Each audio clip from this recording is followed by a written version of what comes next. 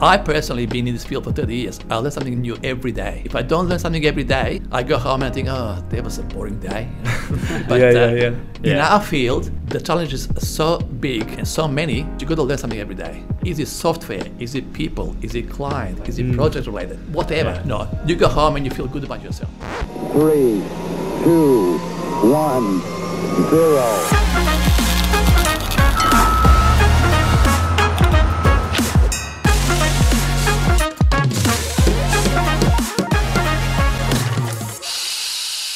Hello everyone, welcome back to another episode of the Engineering Buzzcast. My name is Jacob Primus and I'm joining you today with my good mate and co-host, Daniel Hardy. So today's episode is one that is pretty inspiring. We were invited around to the SMEC office in the Gold Coast to have a little bit of a sticky beak, but to mainly have a conversation with Peter Vilic. Now, Peter, he is a technical principal in the road planning and design sector at SMEC, which means that he's responsible for applying professional knowledge and judgment, or his own personal judgment, on complex transport-related engineering projects, and just working out that balance of feasibility that is required to achieve proper and maintained project performance. Personally, I found something to be really interesting was his background. His personal background we found was something really to be admired. Yeah, it was really interesting hearing how he travelled across Europe as an archaeologist before he got into the line of work he is now as a technical principal and in the the roads and transport department, especially at SMEC. Really interesting how the leaps he took to get from where he was to where he is today.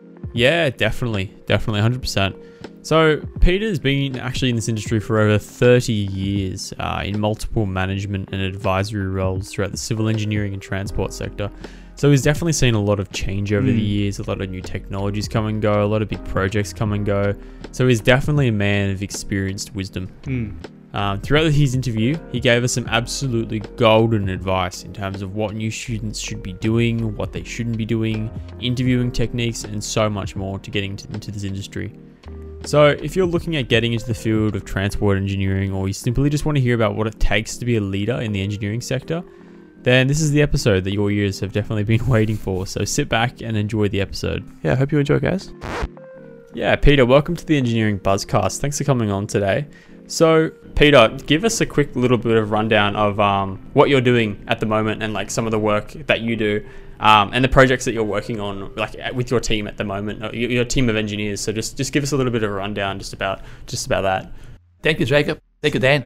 Yeah, well, I've been with SMEC now for almost 11 years. I've been in different roles in the last 11 years. Obviously, came here as a technical principal, then dwelled into the space of management for a number of years, managing the roads and highways team, managing the Gold Coast office of SMEC, and then I've come back now to my substantive role, which is the technical principal role for the last 2 years. What does that entail? I'm basically, reviewing, helping, advising, guiding design of our projects in the planning space, in the preliminary design space, and in the detailed design space. I also, delve in the area of the road safety audits and safe systems, which is something new into the industry. Safe systems is basically based on the government policies to have zero death by 2031. Okay. And and just implementing the 4 pillars of the safe systems, which is safer roads, safer vehicles, safer cars, and safer drivers. Right. Okay. Yeah. When was that introduced? Because you said it was pretty recent. It's down in Victoria and in New South Wales. They've been probably going through this part for the last maybe 4 or 5 years. Okay. Queensland, maybe the last 2 years. Right. Department of Transport and Main Roads are driving hard now, probably since 2019. 2018. They came up with a safety policy, and there is a need on most of our projects now to do the safe system assessment. Okay. Yeah. Which is based on Austroads guidelines. Right. Victoria have got their own guidelines, but up here we're using the Austroads guidelines of safe system. Okay. Yeah. What role would engineers typically play in those larger projects and things like that? You mean in the safe system? Safe system. Yeah. It's basically a major awareness those 4 pillars. Okay.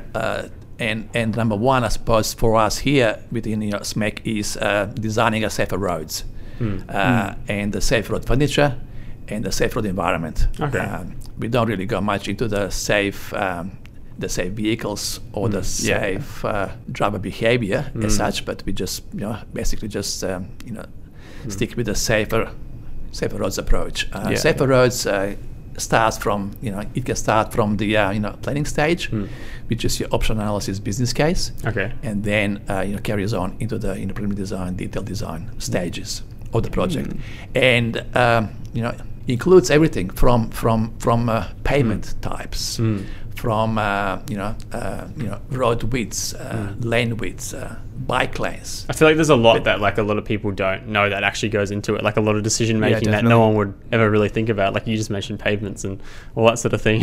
So yeah I feel like it'd be like a really big up and coming field as well, especially with roads and stuff at the moment. I mean, like redoing all of Australia's roads and things like that. Like what other projects and stuff have you guys been working on in the past that have been like involved in that sort of field?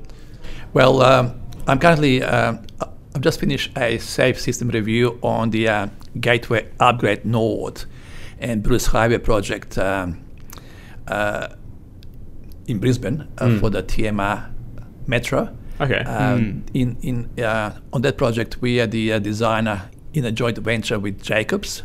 So one engineer from Jacobs and I did this assessment. We do the report, we do the scoring, and then that goes to the client, which is in this case is TMR, and they then contribute to the findings and the solutions that they propose to just improve the safety of the design project.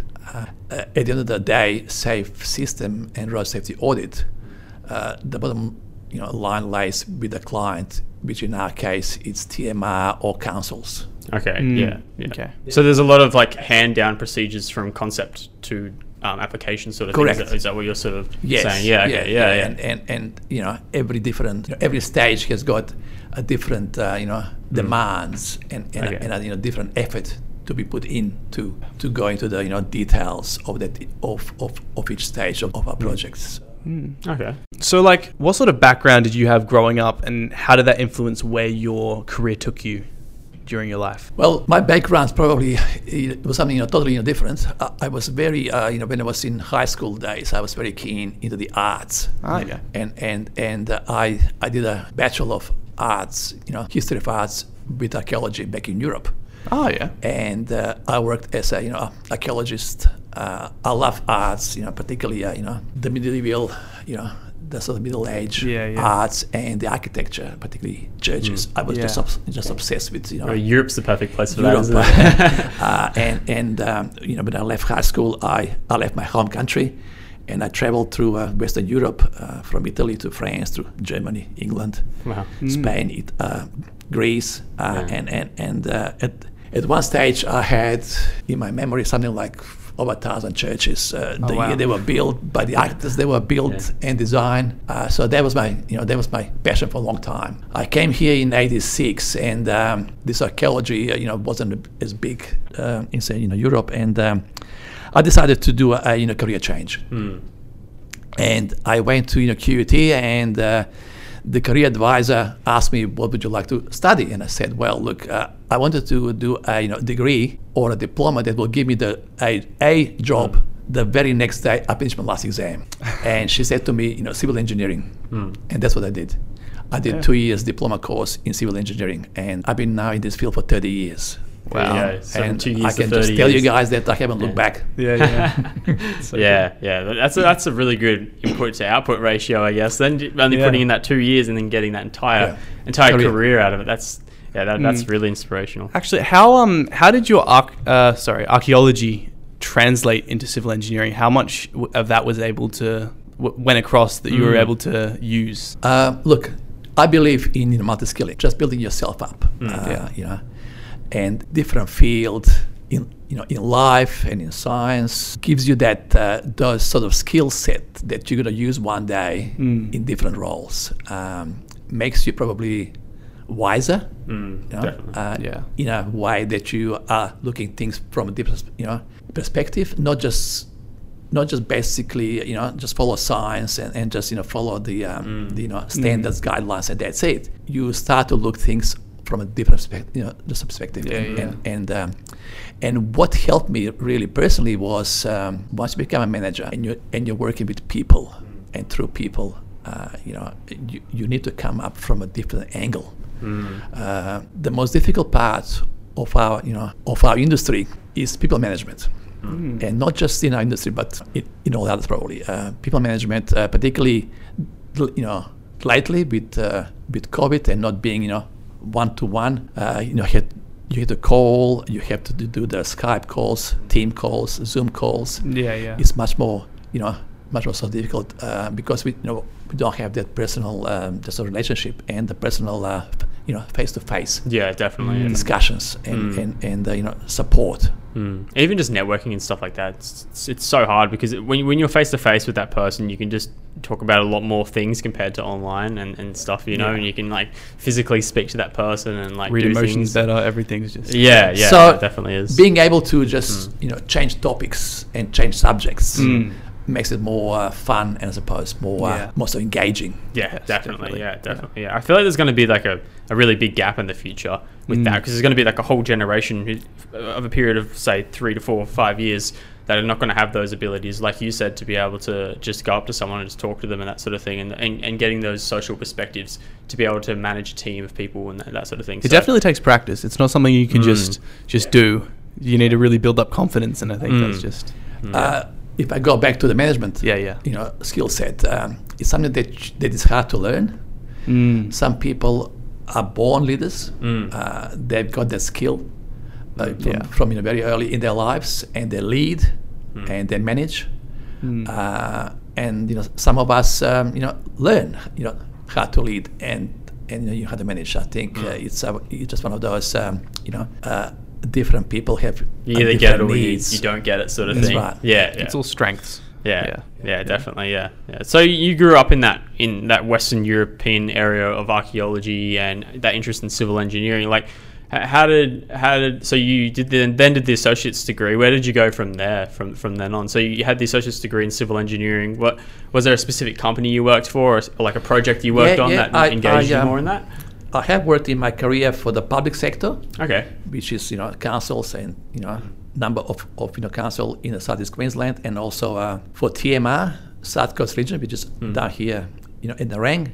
I have worked for a number of consultancies in Brisbane and the Gold Coast. It's good to have that wide experience because it's nice to know the client's needs, what they want from their projects, how they want them done, and why they want them done.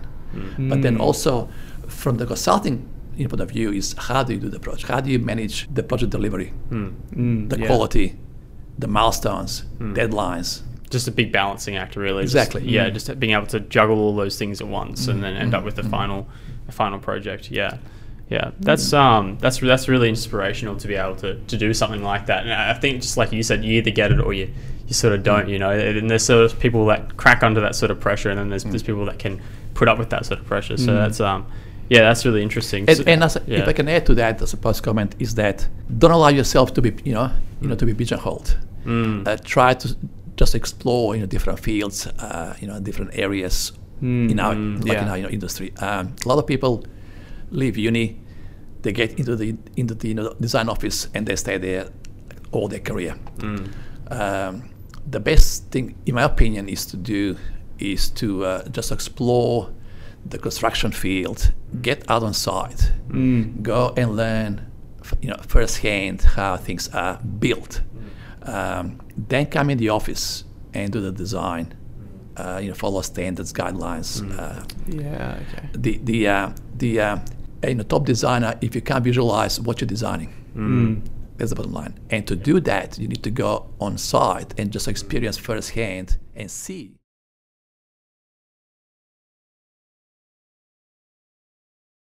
Underground, join it, I think it's just recognizing all those steps to get to to that point of implementing it. You Yeah. got to recognize and respect that there's all these different steps to get there. It's not just it's done sort of thing. So and patience. Patience and hard work.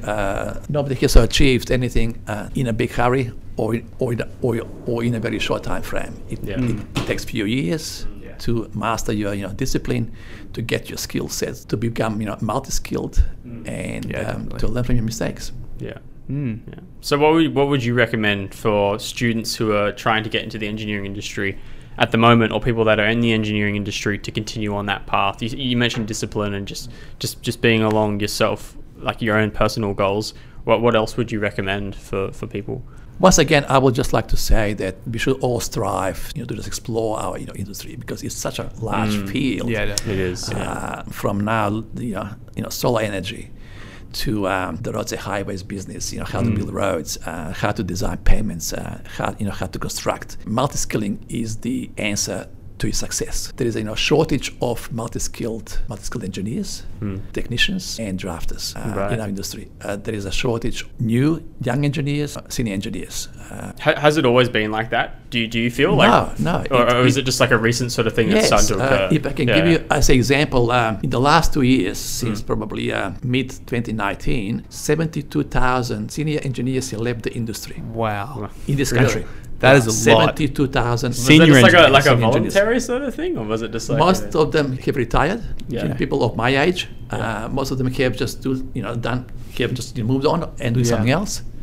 Most of them have probably come to a point where they have thought, I've done this for a long time. I need to try something else before I retire. And there is a major shortage in the senior space at the moment.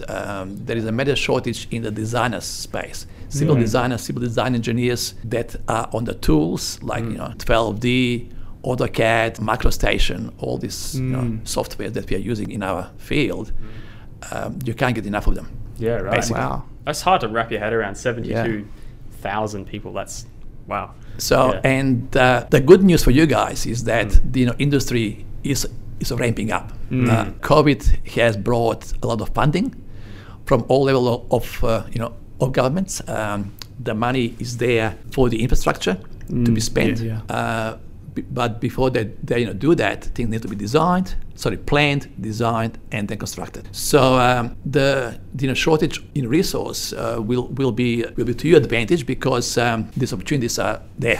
Especially to the Olympic Games coming up in Brisbane in the next few years. Oh yeah, that's going to just the explode South everything. Queensland with the fast rail projects, with the second M1, which is going to be the Kumara Connector project from the Gold Coast to Logan. The light rail stage 3 and 4. Yeah, I've heard of that. The heavy rail down to the border. There are massive projects that will need a lot of people to work on. I feel like especially in Australia too, there's so much to improve. Like SMAC Victoria, if I can give you an example, we're successful. We just won a Northeast Link down in Melbourne, which is a 6K of tunnel project. We are in joint venture with Mid-Post McDonald, and a consortium of tunnel companies from China to Korea, Spain. It's a $25 billion project. It needs 1,000 engineers to work on for the next 5 years. Wow. Whoa. And you just had how many walk out, and then now how many do you need? 70,000 in 1 year left in the industry. Senior engineers specifically, though. That's the big part. That's the big part of it. Especially because the goals for you guys. Finish your studies, start applying for jobs right now. Don't wait for when you do your last exam like I did. You can get a job now as undergraduates and get that sort of experience firsthand. And see where do you fit in. What's your passion. Yeah, that's very, very true. Just finding what you like as well. I feel like I mentioned earlier, there's going to be a big gap between people who have theoretical knowledge and physical knowledge, like being able to hands-on apply that, because we've just learned it all online, like lectures and things like that, and it's a whole different story when you get out there in the field. I'm sure you've recognized that as well, and you've seen that happen with a lot of junior engineers. So Yeah. Did you always do transport sort of engineering when you first started, or did you also go into sort of structural and geotechnical and dance around a little bit? No, all I've done all my career is just transport engineering. Yeah, okay, A bit of traffic engineering, but basically that's my path. That's your thing. Yeah. There would have been like a lot of big developments in your time, especially in transport engineering. What have been like some of the biggest projects that you've seen in transport engineering transpire? Oh, look, I've been now 28 years on the Gold Coast, and most of the roads that you drive daily, they got my name on them in some role. That's awesome. I either designed them, or I was part of the construction teams, or the planning teams. But probably 80% of our that's what I see. So.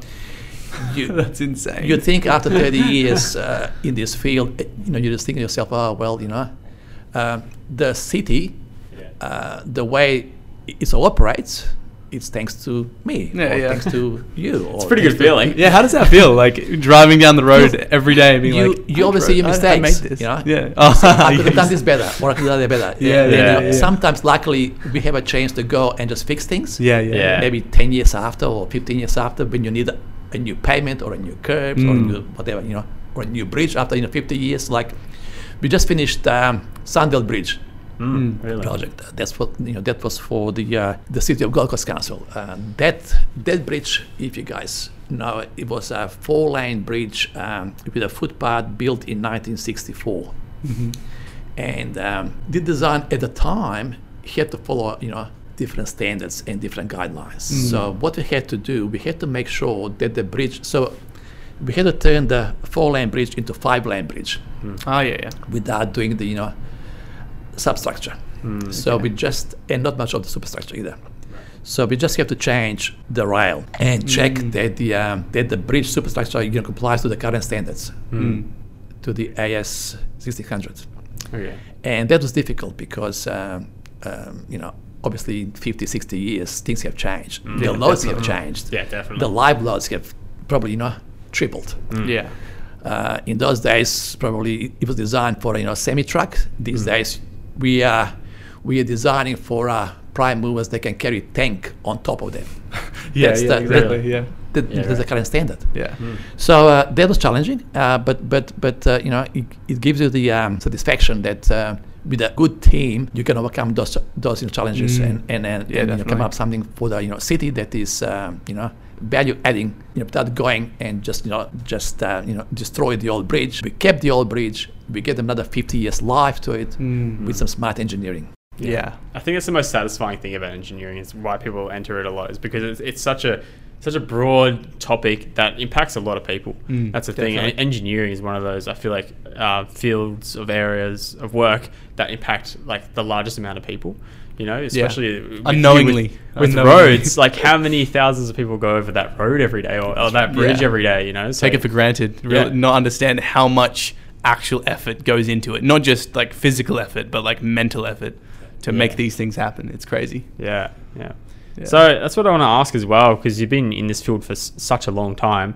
What are some of the things that are buzzing in your line of work? Because this is the engineering buzzcast, so it's about things that are buzzing in your line of work. So what are the things that you've seen, even just the past 10 years, say, be the biggest change in your time in engineering? Like, what's something that you guys are having to adapt to or having to change? Yeah, look, probably for me personally, the biggest change is this development of the digital engineering and GIS. More and more, we're going to end up probably very soon with a paperless way of producing designs. I'm used to the old A1 paper sheets where it was all on the paper or the old tracing paper. You go on site and the wind blows and the paper's blown away, or it rains, and then you're like, And then we got probably in the late 90s on a A3 size paper, which was great because it's much smaller and you can easily just use it on site. These days, you got your iPads, you got your small laptops, tablets, and it's all there. The BIM has been a big mover and big shaker for the clients, particularly because all their assets are now managed through BIM system from your, from your concept design through the detail design, and then for the maintenance of this asset. And it just in the click of a pen. Yeah, it's great. One of my earlier jobs in Brisbane was to transfer 1900s maps that were in inches and links and chains that Brisbane had built in the, 1890 something, 1905. So that was our first challenge to digitize all the water mains and the sewer mains in the old Brisbane area. And that was used, that is used now by the fire brigades. They want to, if they have a fire, they know exactly where the old hydrants are, where they can plug in and get the water to fight the fire.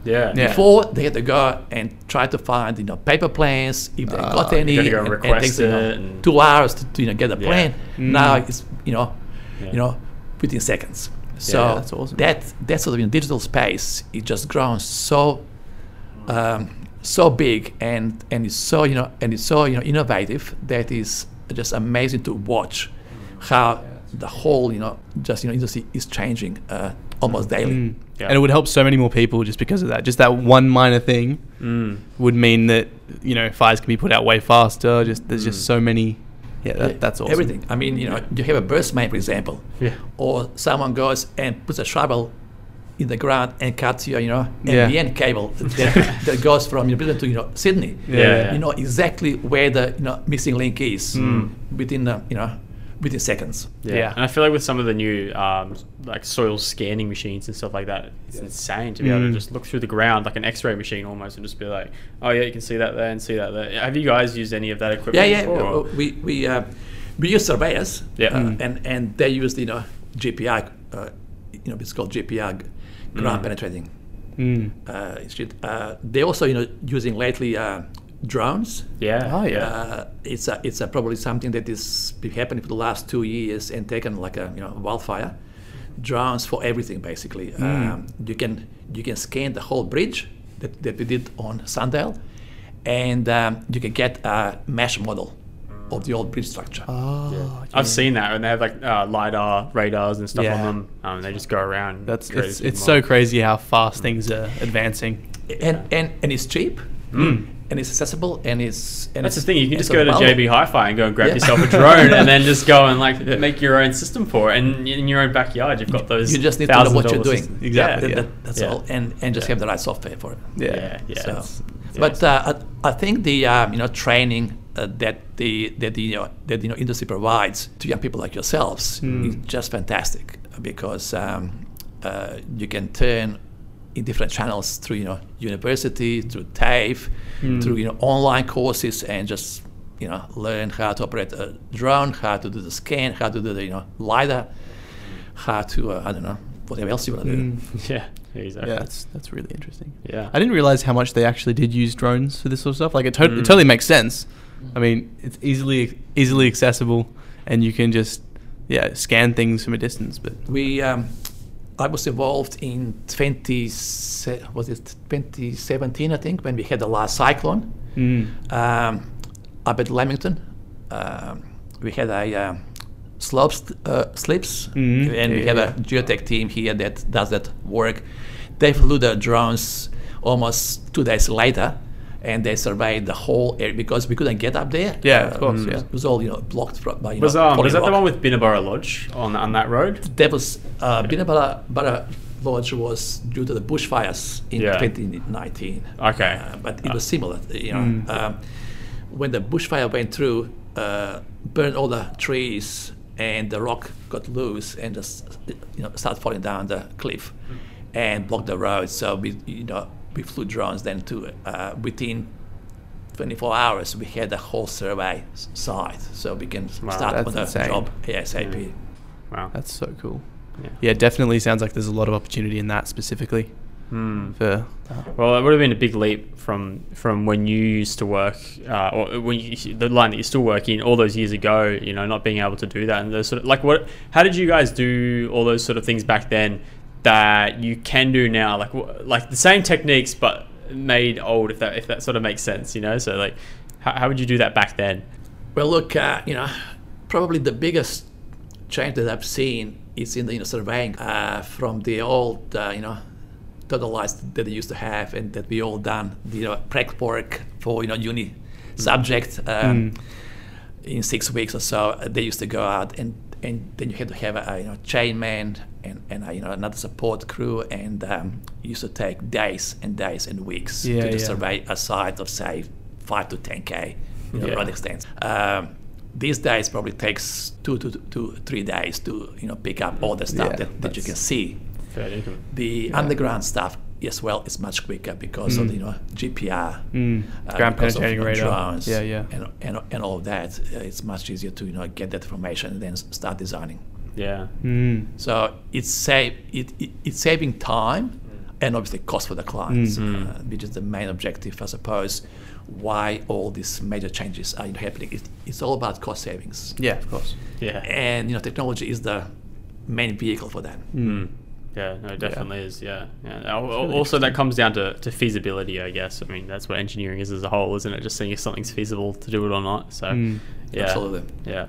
No, that's really, really interesting. So we talked a bit about how you got into engineering, you did your associate's degree and that sort of thing. During that time, so that jump from your associate's degree to going into your line of work and go those past 30 years that you've been doing civil engineering for, what would you say has been your biggest hurdle personally for yourself in that developing field?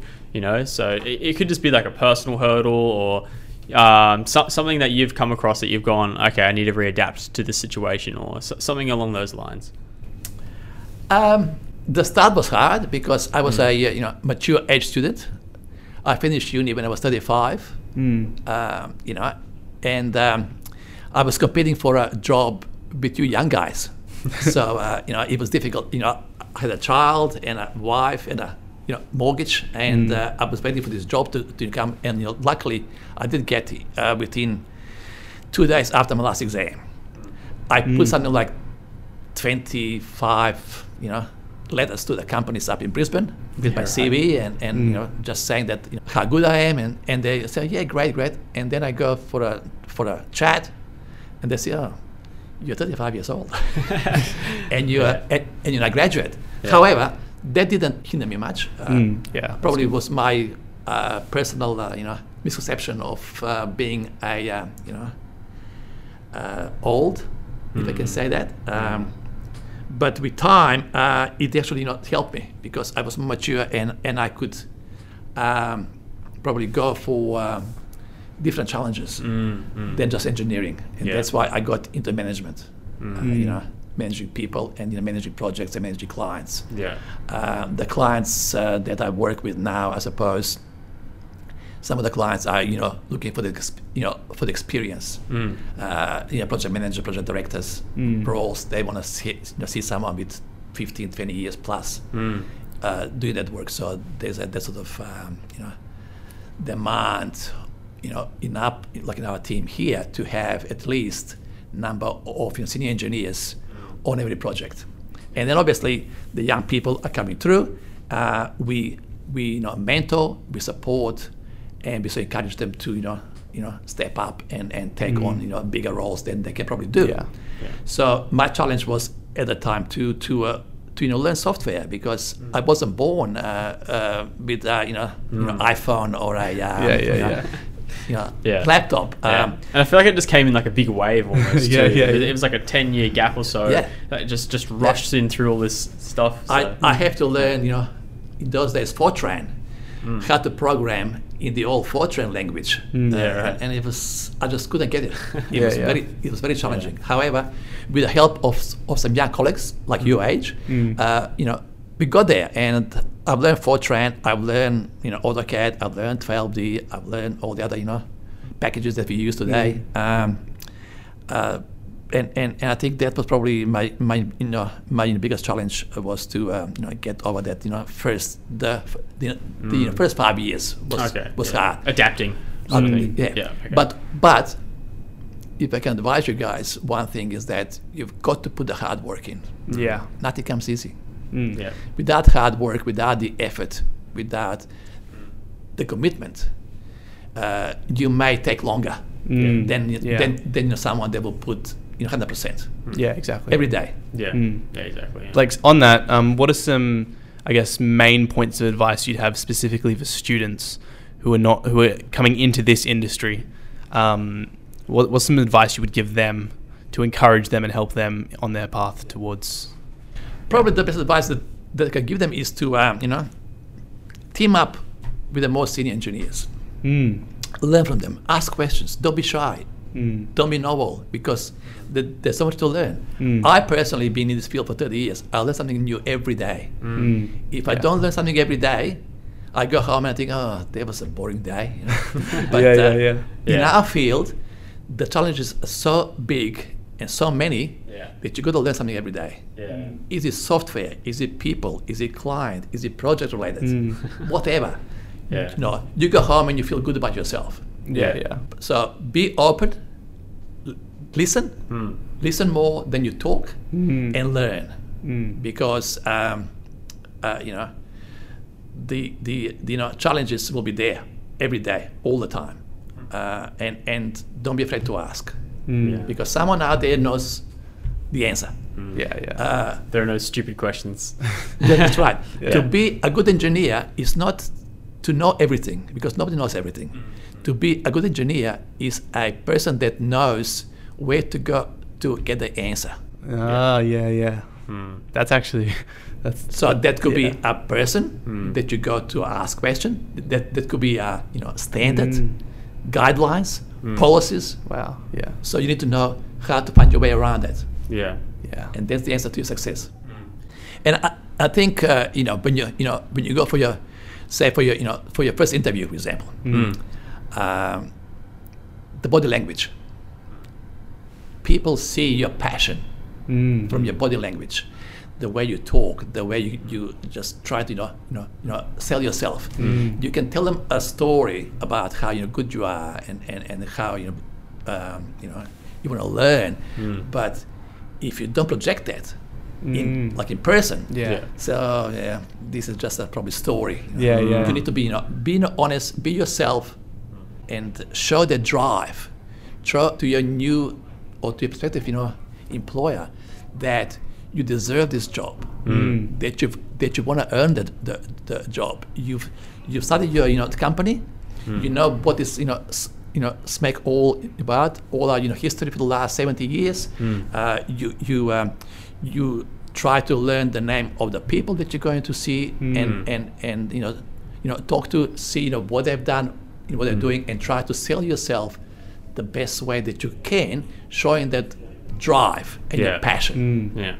Why you should get the job, and someone else. And the only the difference is it's not your GPA score.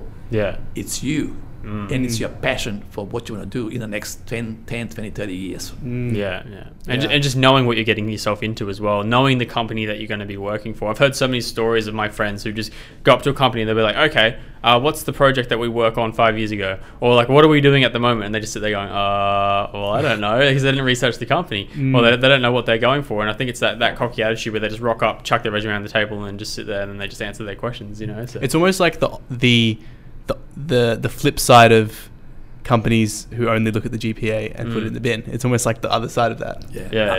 I personally don't ever look at the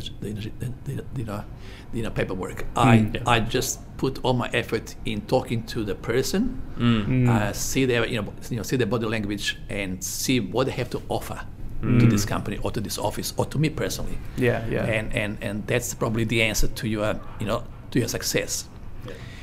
Be yourself. Show the drive that you have for the industry that you're in, or you're trying to get in, and the passion that you have. So would you say that there should be a really good balance between having actual knowledge and then that social knowledge as well? Would you recommend that? Absolutely.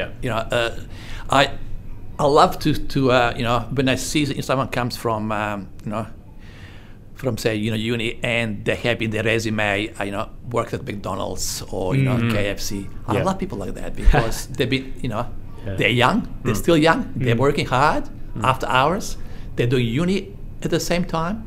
It just shows me that they're driven, Yeah. They got the energy, they got the will, they want to succeed. Mm. And that's what I'm looking for. Right. Personally. Okay. So for all you guys who don't have internships yet and are working at fast food, remember that. Yeah. That they still look at that. It's not Absolutely. Yeah, definitely. Yeah, or even just switching from job to job, I think would be important on a resume, wouldn't it? Not just being stagnant and just sitting in the same job for that long. But also not obviously just having a few months at like lots of different places. That doesn't look good either. I don't think. Yeah. Not too much time. If you spend some time in a job where you learn skill set. And you come in and you tell me that I can do this, and I ask you, okay, how long did you do that? And you say 2 years. I said, yeah, fair enough, because I know that you learned it in 2 years. But if you tell me that you've been there for 2 weeks, Yeah. it's interesting. Yeah, that's a bit of a like what happened sort of question, So That's right. yeah. Okay, yeah. So on an end note, which STEM or engineering figurehead would you say that you really look up to throughout history? They can be fictional or they can be, historical. But who would you say really, like someone you really look up to, like a scientist or someone? It can be anywhere in STEM. Look, I'm going to change that probably question to how I see things in life, and for me, I don't worship one person. I look up to leaders in a society, in any field, from politics to sports to industry, people that lead teams, that lead projects, that lead countries, that lead societies. That's what inspire me, as I said before. And there are many of them around. There are many good leaders and there are many bad leaders, as we all know. The good ones that are in our industry doesn't necessarily are of my age. I have a lot of young people here in our in our office, like in Brisbane or Townsville or the Sunny Coast, that are starting in their careers, becoming the manager. They show their potential. They show the care, the compassion, the humility, and the humanity. Working with people, because at the end of the day, it's all about working with someone. I think that's what leaders do. They take a team forward, they drive the team forward, and they succeed with the team. And that's in any space of our life. And I think that's people like that just inspire me personally. If you want to talk about big names, there's some great leaders that are full of themselves. There's some leaders that are very humble. Then they have never got material just a benefit out of what they've done. Like I'm born in the same country as Nikola Tesla, for example, and he was, when I was a child, we just learned about Tesla and how poor he was, not about what he achieved in the scientific world. So that's probably one name that I can mention from a very young age that inspired me. He wasn't a leader. He was a different type of person, but he was genius in the field where he was practicing, and didn't ask for much. All he wanted to do is to help the humanity. Is to just help us, and now 80 years later, we are getting all these benefits of what he just visualized 80 odd years ago. Input into the society, giving back. I think is really inspirational for someone who can do that, and at the same time pursue their own goals and actually succeed at that too. I think that's a big thing. Is it being able to actually succeed and give back is such a it's really inspirational to see someone actually be able to balance those two things out. I reckon. And then one day you just sit back like me and you said, oh, I've done this for 30 years.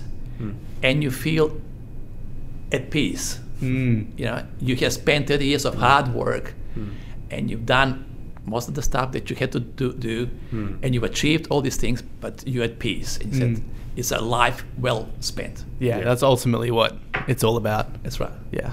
No, it fulfillment is. in what you want, what you're doing. Yeah, and just enjoying the ride, and then when you get to the final stop, just being like, that was a good ride. Sort of like at the end of a roller coaster, and just be like, that was fun. That sort of thing. So You'll be going through that too, you know. Yeah. You know, life is one big roller coaster. Yeah, definitely is. Okay. Yeah. Well, thanks, Peter, so much for thanks so much for coming. spending the time really to come. Appreciate it. To let us come around, visit the SMEC office, and we'll have a look around shortly. So thank you so much for having the time to come out and do that. And I'm sure a lot of people probably got a lot from definitely. this. It's going to inspire hopefully a generation, or hopefully just a small group of people, who knows, but whoever gets something out of it, they can do what they please with it, and hopefully they do something good with it. So awesome. Thank you, Jacob. Cheers. Thank you, Dan. Thank you very much. Talk to you soon. Thanks, Peter. And with all that said, if you've enjoyed today's episode, please don't forget to share this with your mates or colleagues who also might benefit from these discussions as well. And if you can, just leave an honest review or rating on your preferred podcast platform. So with all that said, you've been listening to the Engineering Buzzcast with your hosts, Jacob Primus and Daniel Hardy. And until next time, see you in the next episode. See you in the next episode. See ya. The top job is that of the engineer. This requires a great amount of ability and training in mathematics, and you should have some courses in